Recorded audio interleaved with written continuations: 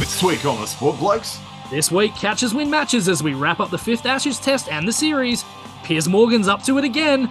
The Oval's not far from Wimbledon, so new balls please. And bon voyage, Stuart Broad. Oh, lots of fun again, Stewie. Let's go. It's 6:30 on Wednesday, the 2nd of August 2023. So here we are. After 46 days, even longer when you consider the World Test Championship, and 5 tests, England have won the moral Ashes, infinity nil. Australia have retained the real Ashes. And the actual series ends, much like a true compromise, with both sides feeling unsatisfied, at 2-2, as was demonstrated in a weird post-series presentation ceremony. But don't worry, everyone's a loser too. Australia lost 10 World Test Championship points for slow over 8s, and England lost 19 for the same infraction. So, Shuey, does that mean we win for losing less? It's a very good question. First of all, I have to applaud as well them winning the moral Ashes infinity nil. That is sensational. Oh, one of the great moral Ashes of our time. Absolutely, it was. Yeah, it's a very good question you raise. It is actually hard to figure out if anyone really won these Ashes. I mean, as you say, a draw on the scoreboard. Everyone kind of feels a little bit dirty. It's just, I don't know, just something about them. Like, I enjoyed them, but at the same time, I saw a video on YouTube today of somebody talking about it, and they said, honestly, I loved every ball of it, but I'm so glad it's over. Well, that's interesting, because I'm the opposite. I'm having withdrawals already. Obviously, we've had the 6 tests with the World Test Championship, so we've had several months or a couple of months of lots of cricket, and over here in the West, Stumps is at 1:30, and I'm happy to stay up till Stumps every night. So, no, I'm already suffering withdrawals. Oh, by the way, while we're looking at scoreboards, the post-match drinks have been lost 0-0 as well. Now, we recorded our Christmas in July episode last night. That's an edit still in progress. Depending on how we go tonight, I might even release that after I release this one, which might be a bit shorter and easier. Once again, you need to run off to another game of volleyball, Stewie, so no opening bounce here. We've had more than 24 hours to reflect and catch our breath. But before we do get stuck into the Ashes, I have to ask, how did your head coaching debut go on the weekend? Hopefully you didn't punch any walls or break any phones. Well, the walls were a long way away. The interesting thing about coaching at a year 1 level is the coaches are actually on the field trying to kind of maintain some semblance of order. It's what, a the little 6, bit like 6, a 6? mini. Well, yeah, it's a 4-4-4 there, so it's a little bit shorter, thankfully. But yeah, look, I was a smidgen tired afterwards. Running up and down that field a few times was not in the script at all. But it was good fun. I mean, the team that we played was a year older. They absolutely blew us off the park in the first quarter. I'm walking up, going, what do I say to these kids? How do I stem the bleeding? And they just kind of figured it out. Kicked 4 goals, which was more than I was expecting. Few of them got in there, really gave it a good go. One kid got his fingers stepped on. Oh. It was a very entertaining event. Very good to hear. Very good to hear. So obviously in the AFL, they have the phone and the phone down to the bench. I can't help but think in Auskick, is it like the Flintstones phone on The Simpsons? Yes. Yabba dabba do. I like talking to you. Yeah, it's pretty much like that. Anyway, good to hear, and look forward to hearing more coaching stories over the journey. So Peter Lalor said recently on Cricket Etc. that the last day of the last match was a microcosm of the entire series. Thoughts? In terms of it being like a roller coaster, up and down a little bit, no team kind of getting too far ahead or too far behind. Is that kind of what you mean? Yeah, I think in many ways. And I think in some other ways, like he didn't mention this, but kind of reflecting on, and one of the good things about the rain break was that I actually got to see the end of the test match that I had to rely on Crick Info refreshes while I was sitting in my hotel in Koh Samui. So it was good to actually see, I think, probably the last... Oh, it's a pretty lengthy rain break. So I probably saw the last 150 runs or something. So I actually got to see the end of that match, which was great. But the Lord's match was a massive target that was nearly chased down. Okay, we didn't have a Ben Stokes this time for Australia scoring a 155 odd. But again, it was a massive total that was nearly chased down. And wow, my God, we got to dare to dream on a couple of occasions, didn't we? We did, yeah. And look, we'll talk about the rain delays in a minute because, there are some things that maybe the English whinged about in the 4th test that we kind of feel like we have a right to whinge about from the 5th. It was a real sort of seesawing battle. It seemed like at one point, certainly after the second innings for England, it kind of felt like it was all doom and gloom. I don't think many people gave us a chance. And then, all of a sudden, at none for 136 at stumps, you're thinking, a sneaky chance here. Here we go. Yeah. I had lots of hope at that point. I thought I thought we were going to win at that point. I'm not going to lie. Now, maybe I was overconfident, but I really did. Yeah, it's to say it was just little bits and pieces. And again, this is one of these tests. We spoke about it, I guess, in one of the previous episodes where sometimes it was just those little mistakes. The team that maybe made less mistakes or the team that adjusted slightly better was the team that came out on top in each match. I agree with that. If we don't drop 5 catches now, it's more like 4.5. I thought the Smitty was more of a half chance. But if we don't drop, well, even if we take one of those 5, maybe it's a totally different thing. But this is the thing, isn't it? There's so much butterfly effect stuff, and it's really hard to kind of mine it down to one single moment. But boy, like you said, we do have some reasons to be a little bit annoyed, to say the least. Well, Nathan, let's just quickly talk about the drop catches, because obviously a lot of that stuff is on day one. And I've actually gone through and had a look at what each of those 5 batters were on when they were dropped and the extra runs that they made. It is kind of interesting reading. So David Warner drops Ben Duckett on 30. He makes another 11. Steve Smith drops Zach Crawley on 11. He made another 22, I think it was. No, sorry, he made another 11, I should say. Tough chance, but it is Smitty. You kind of expect him to take those. Yeah, that might have been the half one I'm thinking of. Yeah, 4.5. Obviously, the big one, Alex Carey dropping Harry Brook on 5. He goes on to make another 80. Yes. Mitch Marsh drops Mark Wood on 19. He makes another 17. And then Todd Murphy, I say dropped. I don't think he even really saw the ball coming when Chris Wokes hit it, but Wokes is on 25, makes another 11. Those 5 catches cost Australia 130 runs. Yep, and when the margin's 49, and again, it's butterfly effect stuff. Everything changes with every new situation. But yeah, it's hard not to rue those ones, isn't it? And I got to say, some uncharacteristic Steve Smith. Like he wasn't, obviously he scored a fair few runs in that last test. No tons, but he scored some runs. But I don't know, maybe he's slightly dropped a level and maybe he's on the decline, because I don't know. I thought that there were a couple of times when he made some poor decisions throughout the series, and it really hurt us, didn't it? So some uncharacteristic stuff. But yeah, I guess we'll focus on this 5th test, won't we? Yeah, and the thing with Smith is, I guess we've just been so blessed over the years. He gets to 50 or 60 and you just expect him to go on and make a big ton. You've seen him make those double tons previously and you sort of think, all right, he's on for something 150 plus and he could absolutely take the game away from England. But he's 34 now. I mean, he's not as young as he was, a few years back, and all of a sudden, yeah, time does catch up. And it makes that sandpaper suspension even worse, doesn't it? Because he really was at the height of his powers, and we were kind of robbed of a year of his peak, really. But actions have consequences, so there we go. Well, they do in Australia. Yeah. Obviously, we talked about Harmanpreet Kaur too, smashing down those stumps. Like, if that had been Steve Smith or Davey Warner, they would have been rolling out the gallows, let alone asking for ridiculous suspensions. Yeah, I can hear the crowd. I can just hear it in my head. And that's the other interesting thing from this whole Ashes, and it has been spoken about, and it's probably something that's been observed before. I guess maybe, I don't know, maybe I'm a bit more aware of it because of social media, or maybe things have changed in this post-COVID world. I don't know what it is, but it's really interesting because England are glass half full and don't seem to want to criticise their own at all. And Australia are glass half empty. And basically, after Pat Cummins has captained us to a World Test Championship win and a Ashes retention, people were calling for his head. So it's really interesting the kind of the dynamics between the two countries and how we view and how we handle things. We're so glass half empty. By that stage, we're already in the line trying to get another drink. Exactly, yes. It is interesting. We'll talk a little bit about, I guess, some of the fallout, because Pat Cummins is not the only one who, I guess, has had his head put in the guillotine, and it'll be very interesting to see what the next 12 months looks like, and even what the Aussie summer looks like with the Pakistan series coming up in sort of December, January. Well, we need a new opener soon, and I'm not convinced that Renshaw is the man. So, yeah, that's going to be interesting. It's good that Warner and Khawaja agreed not to retire at the same time so as to not leave us with 2 openers. That would be pretty devastating. So, I mean, look, the way that Khawaja's going, he could probably play for another few years.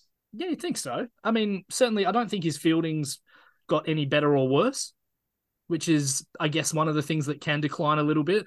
I remember very distinctly one of the things you said after that Dave Warner catch was something like, bloody hell, Davey, I've been, supporting you because of the fielding in the Yes. slips, and you do this, like, Jesus. Oh yes, it's true. It's true. Luckily, he, as you say, it was only 11 extra runs, and yeah, God, he looked more like his fingers were more tape than fingers, weren't they? There was so much tape on Yeah. him. But here's a stat about Davey Warner while we're talking about him. So in the end, he was 11th for both runs and averages for players that played all 5 tests. He had 285 at 28.5.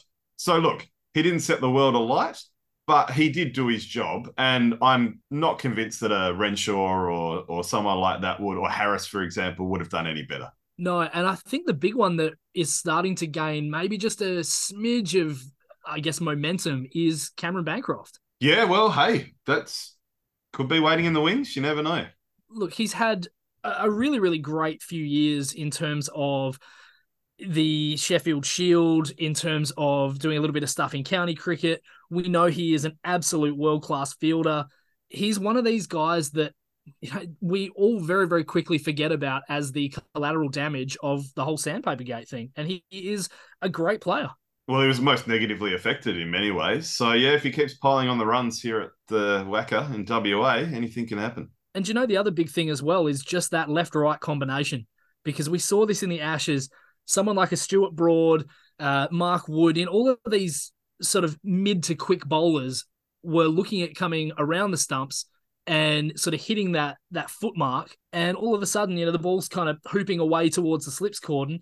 And there were a lot of those edges, a lot of those LBWs were sort of brought in, and we couldn't really do anything about it. Whereas if you have that left-right combination, it does make it a little bit more difficult. The field has to change every time there's a single. Not that we did a very good job of that throughout the entire series, but it's up a and big down. difference. Sometimes we did. It's a big difference. Yeah.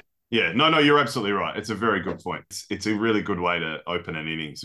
So, Nath, one of the really big things to come out of this 5th test is the multiple rain delays. Now, obviously, we had the incredibly large one in Manchester that saw, a day and a half washed out completely. And in this one, we saw 2 different rain delays. So at the end of the 4th day, we lost quite a bit of time with Australia none for 136. Warner and Khawaja going, I'd say, fairly beautifully. Oh, no doubt. Definitely. If there's no rain delay there, we're probably only chasing 60 or 70 on the final day. Maybe we finish. Well, we probably finish it that day. Yeah, well, certainly get fairly close. Yeah, maybe like none for 250 and 60, all going well. And then they come back the next day. Warner and Khawaja gone for only another 5 runs to the total, so not a great start. And then a third wicket gone not too long after that. Then we see a little bit of a counter from Smith and Head. So they basically get the score up to 3 for 238. They move the score along nicely. They're playing a little bit more positively. And then we get the second rain delay. Oh, and this is where I talk about that ebbs and flow of hope, because when Smitty and Head would go on all right, Head was going at a run a ball at one point. Incidentally, the run rate, the 2 teams, 4.6 for England and 3.2 for Australia, basically across the series. But you start to hope again, don't you? You start to think, well, hopefully if this rain delay doesn't go for too long, we might still win this. Well, you do. And look, it's no secret that I'm a little bit superstitious when it comes to things. If wickets aren't falling, no matter how sore my backside or my legs get or my back, I will stay in the same position if it's standing, sitting, whatever. And throughout the first part of our innings, so that entire end of day 4, I did not move from my spot on the couch and we did not lose a wicket. I was a little bit slow getting the feed on day 2. We managed to lose the 3 wickets and I was like, oh shit, sorry boys, forgot to turn it on. And then we batted right through till that point where even just after the second break, 3 for 264, as I say. So at that point, I'm thinking, all right, we're invincible. As long as I'm watching and I don't move, we'll finish this thing 3 down. But obviously, we know what happened from there. We go on to lose 7 for 70 and more importantly, 4 for 11. And at that point, 5 for 30 in less than 10 overs as well. So not good reading. It just takes the fight out of a team. If you lose 4 for 11 and all of a sudden you go from needing about 120 odd to sort of needing still about 105, but you've only got 3 wickets left now, it does absolutely kill it. And as we've said, when both of those rain delays happened, we had all the momentum. We had 2 partnerships that were going well. They were scoring runs, turning the strike over. As I said, we haven't done that well all series. And it sort of begs the question, were those 2 rain delays more impactful to the series than the one in Manchester? Maybe not more, because obviously England would have definitely won Manchester no matter what, but maybe as much as. And the other thing that the long break allowed was for the English bowlers to recharge their batteries, because one of the things, okay, we didn't bat well in that first innings. Well, as far as the run rate was concerned, and Marnus's knock particularly, or if you can even call it a knock, was one of the kind of real sticking points there. But what that did allow was at least they bowled over 100 overs, and we got a bit of wear and tear into their body. And I think it was showing. I do think it was showing by the end of day 4, which helped us to amass the runs that we did. But the problem was with that hour and a half break or whatever it was, they were able to rest and recoup. And yeah, I do. I think it went a long way to helping them win. But of course, the other thing was the ball. Yeah, and look, just quickly before we get onto the ball, the reason I asked that question is if you look at it, whilst the rain delay did cost England a win, they still got a draw out of it. Whereas I really feel like these 2 rain delays cost us all the momentum and potentially a win. Instead of getting a draw, we get a loss. And so it kind of, instead of going down as a 3-1 Australia series win, it goes down 2-2. So they're just mentally, it kind of means something. And you could see how excited England were to get a 2-2 draw and how much they loved sticking it to us that they didn't actually concede a series win, even though the urn is coming back to Australia. Well, this is the funny thing, and this is the glass half full, half empty thing, isn't it? Because we're all like, oh, 2-2 sucks, and they're all celebrating. But I think also the context of how the matches unfolded as well. So obviously we won the first 2, and then it started to go a little bit downhill from there. So they did have all the momentum at the end. The English attack felt like it did have a bit more variety and discipline throughout the series. They made some silly batting decisions at times, but their batters looked better too. And that's outlined in the fact that they had 5 blokes average over 50, whereas we only had 2, which was Marsh and Uzi. And that was with the benefit of rounding up. And of course, Marsh only played 3 matches as well. Speaking of 3 matches, Chris Woakes was player of the series in just 3 matches, and he was actually very deserving, wasn't he? He was huge. Yeah, can't argue with that. I mean, obviously made key runs, helped that tail wag a little bit in certain instances where it kind of felt like we might be able to roll England relatively cheaply. And all of a sudden we saw him and Wood and other guys, just kind of holding down an end and doing the right thing. So, yeah, look, I've got no problems with that. He bowled spectacularly as well, for a guy who doesn't sort of get up to that sort of low to mid 90s that consistently. I think he bowled spectacularly. Really great lines, the sort of lines and lengths that you need on those pitches. Now, speaking of bowling well, are you willing to offer an apology to Moeen Ali? Why? Oh, he bowled very well on that final day. On a dud, like basically could barely walk. He was very important. Look, I give him props for going out there and doing what he did.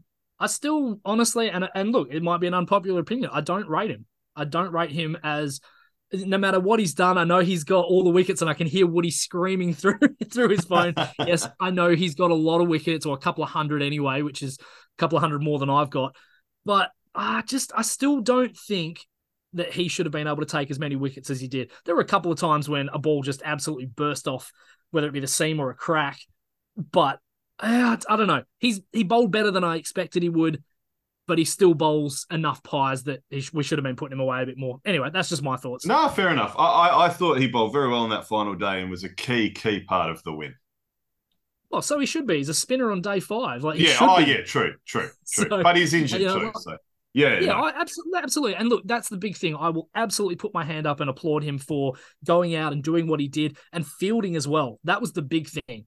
He very easily could have said, look, I'm not going to be bowling for a little bit.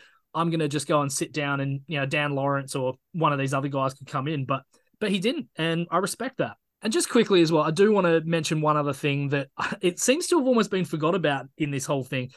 We were absolutely dominating to the point, well, maybe not dominating, but we were ahead in both of the first 2 and doing quite well in that third test at the point that Nathan Lyon basically went down. That's the turning point in the series. It's huge. Like I said, it's close to McGrath in 05, and maybe now with the benefit of hindsight, maybe it's as bad as McGrath going down in 05.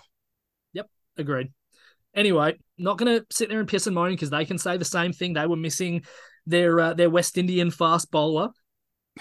And Jack Leach and Moeen was underdone and Wood was underdone. I mean, Wood nearly getting up to 100 miles per hour on a dud heel. He was magnificent. I'm a massive fan of Mark Wood. He's a great player. I love him. That was why, without knowing he was injured, why I was screaming from the start, like, why the fuck is he not bowling? Yeah. He is the most dangerous. You could see, as soon as he came in, the very first pill that he's throwing down there, Khawaja, Smith, Labuschagne, you can just see that they're cramped for time and space, that just that little bit quicker onto the bat, and it makes a big difference. So let's talk about that pill. He didn't come in till the 35th over, which I was amazed at, but there's a bit more, I guess, water under the bridge now. So there are a couple of things there. One, I think, was partly the injury, and it was about the timing. The elephant in the room, Shuey. Let's talk about the ball. Yeah. So obviously very, very late on day 4. As I said, the Aussies going fairly well, 0 wickets down, well into the hundreds. And just towards the end of play before that first rain delay, Mark Wood comes in, hits Khawaja in the head with a bouncer, and apparently knocked the shape out of the ball. And we see 2 of our absolute favourites, Joel Wilson and Kumar Dharmasena. They come in and they change the ball, which at that stage was, 40 overs. I want to say the 37th, around there. So it's getting close to that 40 over mark. And they bring one in that looks like it doesn't. I think they said it was 8 overs. You could still see all the writing on it. It was red, super red. Ridiculous. The fact you could see the writing. I mean, Joel Wilson didn't even take his fucking sunglasses off. Honestly, like I said on our Christmas in July episode, which may come out after this, that bloke lives in standby and he gets awoken with a shout or something and then he guesses. He's a terrible umpire and he should not get another international gig. It's disgraceful. And look, it's no surprise that as soon as that ball comes in, it starts hooping around corners. We know what happens with English bowlers and a new Duke. Like, it swings like a motherfucker. And you could see those last 11 balls of the day were very, very difficult. They managed to get through it. But I've got 2 really big questions, Nate. So the first I have to pick you up there first, Shuey. It didn't swing like a motherfucker. It swung like a dad with a key in a bowl in a 70s party. There you go. Eating fondue and listening to Marvin Gaye. Moved. Yeah, yes, it did. It swung all over the place. Yes. Now, my first question I've already asked, because the first question was going to be kind of rhetorical. How many balls were bowled after that? And we know it was 11. It was 1 over and 5 deliveries. And Khawaja was already starting to question it. Like, he said that it was the hardest ball he'd faced in the entire series, and he'd know pretty well because he's an opener and faced over 1,100 balls in the entire series. Yeah, probably more than anyone without looking at the stats. The second question I've got, though, which I think is one that really hasn't been asked, or certainly I haven't seen it anywhere. As soon as stumps was called on day 4, why could they not use that time overnight to procure a ball that resembled the old one? Like, are they saying that there's not a single cricket ball in London close to the original ball? This is a great question, Shuey. I haven't heard it anywhere either, and I've listened to a few podcasts today. You're spot on. You're absolutely spot on. And what makes it worse is that when Khawaja queried it with Wilson and Dharmasena, I think it was with Wilson, he apparently said, there was nothing else in the box. And so I heard on the Grandstand Cricket podcast today, Ed Cowan was like, well, if there's no other ball in the box, don't fucking change it. You know what I mean? There's no way that ball should have come in. And what's also interesting is that they could have changed it at the 80 over mark. They didn't change it until the 105th over mark. And of course, that's because it was basically a new ball. So they got an extra 25 overs out of it. It's just interesting. And as I say, I'm actually really surprised that nobody has questioned it. We saw some incredible insight from a number of ex-players. And this is the one thing that, just hasn't really come up, is like, you've got so much time. For the time they call end of play at 6 or 7 o'clock at night, you've basically got about 15 hours. And you honestly cannot tell me that there is not a single ball in a city the size of London that is 8 to 10 overs old. Like, there has to be hundreds of the things sitting out there, and they just could not get one. All I can think is maybe there's a rule that says they can't. But it's a really great question, Stewie. Yeah, I mean, if there is a rule that says you can't, then fair enough. But it's a bloody stupid rule, because all of a sudden you've got a team. And look, I would be saying the exact same thing if this happened the other way around. I can promise you that. If we had been given a new pill, it'd be like, wow, that's pretty good luck, but it doesn't really seem that fair. Like, absolutely, we would have said it was a hollow victory. Yeah, definitely. So, Stewie, you might be surprised to hear this, but I shortlisted Stuart Broad on the naughty and nice list for our Christmas in July episode. Now, we ran out of time, so we didn't include it, and that was partly because we're going to talk about him today as well. His last ball was a wicket. His last shot was a 6. He's gone out on top in just about every way imaginable. Over 600 career test wickets achieved in this series. Stuart Broad, hats off. I actually kind of liked the pantomime by the end. I'll be honest. Oh, yeah. There's no two. And look, we've admitted this with a number of different sports. The older we get, the more we can separate us as a fan of a team and us as a fan of players and what people are capable of doing. And look, that 8 for 15 that he had at Trent Bridge way back when still probably goes down as the most amazing spell I've seen live. Obviously, there's better ones, the Ambrose 7 for 1, etc. But And that Okumble, yeah. thing just, he had it talking. So, yes, absolutely. I think he has certainly gone up a couple of pegs in most people's opinions. Look, he'll still go down as a bit of a flog for certain things, but I think we can all appreciate that. And yeah, couple of really, really key things you've said. Last ball for 6. Only West Indian Wayne Daniel in 1984 has done that, which is very, very impressive. There's a fairly short list. I don't have the exact list of players to take a wicket with their final ball. I will say this, though. Glenn McGrath, we have to bring it back to Aussies, took a wicket off his final ball in Test cricket, knocking over Jimmy Anderson in 2006-7 in the Ashes. His last T20 international delivery got rid of Paul Collingwood in a one-off ODI that England won by about 100 runs. And his last ODI delivery he bowled in Australia removed Paul Nixon in the second final of the Combank Series, and he got rid of Russell Arnold with the second last ball he bowled at the 2007 World Cup final that we were at. So still a long way short of how good Pidge McGrath was. Good research there. Very good. I like it. And Jimmy Anderson, you mentioned, he's the one that should be retiring. He did nothing. Yes. Yeah, he did nothing. That's right. And Moeen Ali as well. We've obviously got to give props to him. As much as I give him shit and as much as I still think he's a bit overrated, he did still have a very, very good quality career. Number of runs, a number of wickets, an absolute staple of that English side for a number of years. I do have a couple of other ones just quickly I want to mention as well. Mutai Muralitharan, now we know there's an asterisk next to these because most of them were no balls, but he did take his 800th wicket with his last ever Test delivery, and he also had a wicket with his last ODI delivery at home in the semi-finals of the 2011 World Cup, getting rid of one Scott Styris. And I do remember Ross Taylor picking up a wicket with the last ball of his career, getting rid of Ebadot Hussain of Bangladesh. So there have been some really cool stories like that. And as I always bring up, I'm less inclined to be mean to Matthias because he was so nice to me at the aforementioned Cricket World Cup. No, sorry, that was the 2015 one, wasn't it? It was, yeah. No, it was 07 when he signed my ticket. It was 07, yeah. Yeah, when he signed my ticket on the boundary there. So yes, yeah. But a lot of wickets against Zimbabwe, just quietly. But look, going back to Stuart Broad, circling back, there's no two ways about it. We know, obviously, there's a lot of that stuff about he's a much better bowler in English conditions. He didn't do quite as well when he came down to Australia. But look, he has been around for a long time. He's taken a lot of wickets. He's led a few rearguard actions as well. He's certainly scored some very frustrating runs over the years. And definitely hat goes off to him. Amen. No, great career and great way to go out. Nath, just quickly before we start looking at the fallout from this series. Now, Nath, one of the other stats I did want to quickly talk about before we get into the fallout side of things is the maidens. It's kind of been talked about very briefly, but not as much as I guess, probably should have been. And we saw a number of times there were points made about the fact that England were rotating the strike. It was very difficult for the bowlers to kind of get set bowling to the same player for 4, 5, 6 deliveries in a row. And I just kind of wanted to outline this because I've gone back and looked at all of the tests and outlined exactly how many maidens were bowled in these. So the first test, Australia bowled 144.2 overs. Only 8 of those were maidens. Wow. Not great. England, I know I didn't actually take a note of how many overs England bowled, but look, for the most part, it would have been less, with the exception of the third test, which was an absolute smashing. But England bowled 39 maiden overs in that first test, so they were plus 31 in maidens in that first test. The second test, Australia bowls 12 out of 157.5 overs as maidens. England bowled 45, so plus 33. Third test, 6 for Australia, 102.3 overs. England 16, plus 10. In the fourth test, Australia bowled just 3 maidens out of 107.4 overs. Sure. England bowled 29, so plus 26. And in the fifth and final, 5 for Australia out of 136.3 overs. England 42, plus 37. That is a total for the series.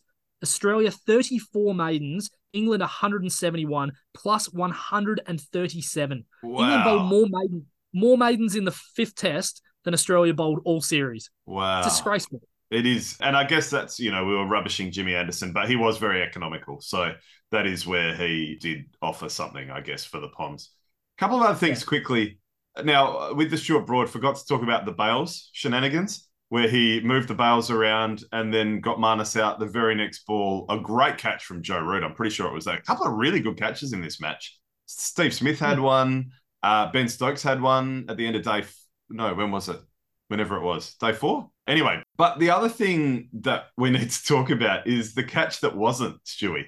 How funny was that? So Ben Stokes has thought he's taken the wicket of Steve Smith. Well, not he. Moeen Ali was bowling, but he thought he's got the catch that would dismiss Steve Smith. But in his celebration, it was a premature celebration. In his kind of ball throw up, he's dropped it.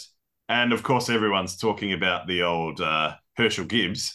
What do you make of that one? That was just so much Schadenfreude there, because you could just see the look on his face. He only reviewed because I think it was Stuart Broad convinced him to do so. But you could just see the cogs turning over in his head because they wanted to maintain their moral high ground and their spirit of the game ashes. He couldn't, in clear conscience, claim that one because he knew he dropped it. Yeah, and look, it is disappointing that I guess that is part of the rules because he did catch it quite cleanly, but obviously we know you've got to bring it to the ground and you've got to basically maintain the control. There was the Mitchell Starc in, I think it was the first or the second, where pretty sure it was the second. Yeah, might have been the second. Yeah, where he sort of grounded it before he sort of had full control of everything. So yeah, look, it is what it is, and if you're going to celebrate like that, you've got to make sure your knees out of the way. And yeah, look, I think you're right. You could definitely see that he was wrestling with that one because he knew it was going to be given not out. To the point where he was asking the umpire, "Oh, can we keep our review because we were checking to see if the ball was nicked." Not so much that the catch was clean.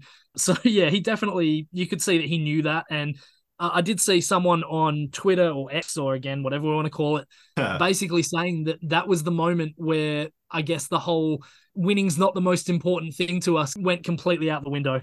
Yeah, no, some nice justice there. So as we get to the end, Stewie, I think we'll quote our old friend Piers Morgan. So this is an article we wrote in The Sun. I'll take some quotes from it. And as the dust settles on this wondrous Ashes battle, I urge everyone to adopt a bit of baseball in your lives. Back yourself, be fearless, take risks, don't avoid them for fear of losing, never give up, keep pushing forward, and most importantly of all, enjoy your life. Now he goes on, don't be one of those dreary dullards who sits in the safety of shadowy sidelines, content to lead a life of woeful mediocrity and constantly chuntering away about those who put their heads over the parapet and actually do something with themselves. And don't be a wokey who whines about absolutely everything, permanently plays the victim, and blames everyone else for their own mistakes. Now, hold on. Wait. Let me, before you go where I know you're going to go, he even contradicts himself in the same article. So he says this before everything I've just quoted. England's thrilling win over Australia to level a series 2-2 that we were losing 2-0 at one stage and would have won had the rain not wrecked the third test match at Old Trafford when we had the Aussies 10 feet in the grave with a shovel in our hands wasn't just a moment for the ages in our country's sporting history. That's a real shame because if he'd stopped after the first full stop, I would have actually looked at it and gone, you know what? Very well said. It is pretty much the best way that you can look at this series given all the drama. And as per usual, he's had to go and fuck it all up by just continuing to talk. Yep. Well, but that bit was from earlier in the article. So he says, don't be a whinger when he was a whinger himself, don't play the victim when he was playing the victim himself. Oh, so yeah. you've quoted it slightly out of order. Is that right? Yes, I did that intentionally. Sorry. Yes. Okay. Yeah. Okay. Yeah. Now that makes more sense. Okay. That's probably a lot more true to character as well. So yeah, makes sense. You would have thought the editor might have gone, given your first paragraph, mate, maybe, anyway. I would say this. The second bit, or in the case that you read it, the first bit, absolutely spot on. And I wouldn't actually be surprised if we saw a couple more teams starting to kind of work their way a little bit more towards the baseball approach. And I don't think people will go foot to the floor the way that England do all the time necessarily, but I certainly think it was a very entertaining series and, seeing a lot more boundaries and the ball, I guess, not necessarily dominating the bat quite as much as usual. I think there's a lot to be said about it. No, fair call. Fair call. Very entertaining series. Not as good as 05, even though we lost that series. But, exceptional. Really enjoyed it. But I think that's the difference, though, Nath. We can look at a series that we lose and go, brilliant.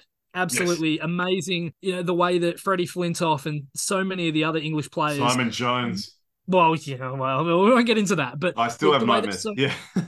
So many of those English really stood up in that series and they took every punch that the Aussies gave them. And I respect them to hell and back for winning that one. And I'm happy to put my hand up the same way as I have said in the past, that one-day international where we scored, what was it, 434 or something like that, and South Africa chased it down. That to me is the greatest one-day international I've ever seen. The And we Mick Lewis lost. game. Yeah. Yes. Yeah. Well, I prefer to call it the AB de Villiers game. No, fair Oh, enough. no, Yeah. no, sorry, my mistake. It was the Herschel Gibbs game. Okay. With a score over 400, they would have had a few blokes going all right. Oh, yeah, but I I think have a Herschel had feeling what, 100, Hashim 175 in Amla. that game, I think it was. Oh, okay. I thought Oh, Hashim yeah. Amla might have. Yeah. Anyway. No, Amla got them off to a good start as well, but yeah, it was definitely Herschel Gibbs. I think he had 175 if I remember correctly, 175 off 111. Yeah, we had no Herschel Gibbs was the only one to get a ton. Graham Smith had 90. That's the one. Okay. And then a couple The of other regard opener. scores. 50 from Mark Boucher and a 35 from Johan van der Wath. So, yeah, look, an incredible game. And as I said, we can kind of appreciate when we're on the losing side of some of the most ridiculous cricket you'll ever see. So I guess we look forward real quick. There's 2.5 years till the next Ashes. In the last 3 series, Australia are 13-0 here. I think the two teams will look quite different. I think the Aussie team might look a little bit more different than the English team. Hopefully Nathan Lyon's still around and he gets a nice 30-odd wickets. How good would that be to redeem? Well, not that he needs to redeem himself, but to make up for the fact he unfortunately got injured in this series. Yeah.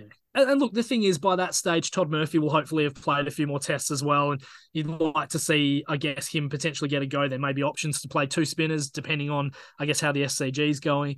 But yes, we do have a few guys. I've seen players like Lance Morris being talked about in the bowling. I think you'll probably find that Cummins and Stark will definitely still be there. Hazelwood, I think, may not quite make it, but we'll see. And yeah, as you say, the top order will be completely different. No Warner, no Labuschagne. Smith will be very much on his last legs if he makes it as well. So yeah, there'll be a bit of turnover for the Aussies. Oh, I think Labuschagne will be around, but there won't be Smith. There won't be Warner. There probably won't be Khawaja. There won't be Mitch Marsh. Yeah. You've got to remember that Smith will be the same age as what, I guess, like roughly what Warner and Khawaja are now. I think there's every possibility that Marsh might still be there depending on how he goes. But obviously the big focus will be on making sure that Cameron Green is the well and truly established all-rounder in the team. Yes, hopefully we can turn him into a bit of a Jacques Callis, albeit without opening. That would be impressive. So, Nath, I do have a couple of questions to do with, I guess, a bit of the fallout as well, though. Now, Pat Cummins as captain and Andrew McDonald as coach. What are your thoughts?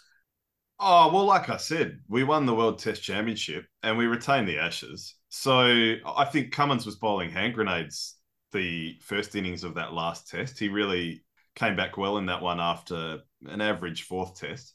I'm okay with retaining both. I think we should retain both. I think stability is a good thing. Chopping and changing too often isn't. We've got a World Cup coming up. Let's stay stable. True. Yeah, it's an interesting one. Obviously, there's been a lot of talk, from us as well about, I guess, at times his inability to react particularly well. Some of the tactics, putting everyone out on the boundary at times. There were a few things where it was a bit iffy, and I don't know. I personally prefer the captain to be a batter, someone in the slips cordon ideally because they're right in the game rather than fielding 20, 30 meters from the bat. So I guess for me, look, I do prefer the notion of Steve Smith being the captain again, but I understand people's, I guess, trepidation or the slight worry about him going back into that role, especially given the fact that he's, 34 now. Yeah, I agree. I don't know if I like a fast bowler spearhead as your captain, but I don't think it'll be Smith either. Who knows? Could be a young'un to rise in the next 2.5, 3 years. I don't know. But yeah, interesting things ahead. And McDonald? Oh, again, he hasn't been in there very long. I think for stability's sake, you've got to give him at least the rest of the year. No, that's fair enough. Look, I guess the downside for me is he does kind of seem a little bit more in that Darren Lehman role where he is a little bit more of a player's coach in terms of kind of goes along. He's one of the lads. Look, we haven't seen behind closed doors, so we don't know. I certainly think he's a long way off what Justin Langer was in terms of his approach, but yeah, I look at it, you're right. It's hard to kind of go past, right, we're world champions in that regard and we have retained the Ashes away. So, yeah, it's a tricky one. I've seen behind closed doors a little bit on the test on Amazon. I can't wait for the next season of that. That's such good viewing, and I'll probably rewatch it all as well. That's fantastic. Interestingly, about the tactics or the plans, Tim Payne said on Waitley today that he thought it was actually more the execution rather than the plans themselves. He thought the plans were okay. We just didn't execute them properly. So for what that's worth, that's interesting Well, too. that's probably an element of truth to that. The only other thing I did want to just talk about, and it's not as long-term a question as the next Ashes series, it's about Warner. We've spoken about the 28 and a half that he averaged in that series. If you look at it, he was only 4 behind Marnus Labuschagne and only 9 behind Steve Smith. If you'd said that at the start of the series, you would have assumed that Warner would have probably averaged over 50. So certainly wasn't the only one that was a little bit down on what you would expect. And as I kept saying as well, he helped see off the new ball on a number of occasions, facing at least 50 to 70 balls. So he did his job. Yeah.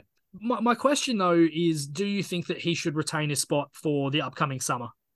Uh, I want. Do we not have any away? Maybe we don't because of the World Cup. I haven't looked at the fixtures. I thought we might have a sneaky little away series prior to that.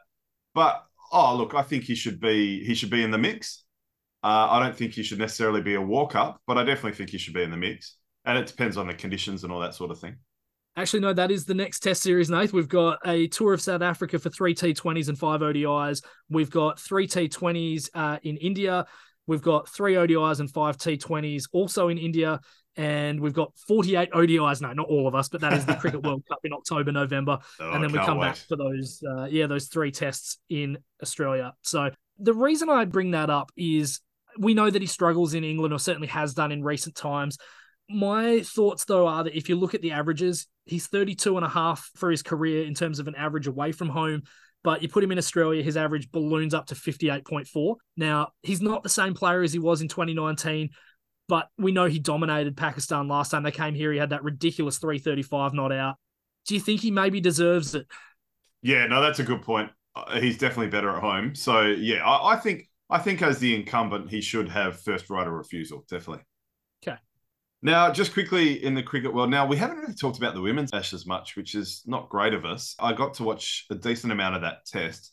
Australia did manage to reclaim those Ashes, but not after some scares in the T20s and the ODIs. But I just wanted to mention congratulations to the Mumbai Indians, New York. That's about as American as beef vindaloo. Oh, no, sorry. About as American as apple pie, I believe is the phrase. Anyway. About as American as Zootroy over here. Yes. Mumbai Indians.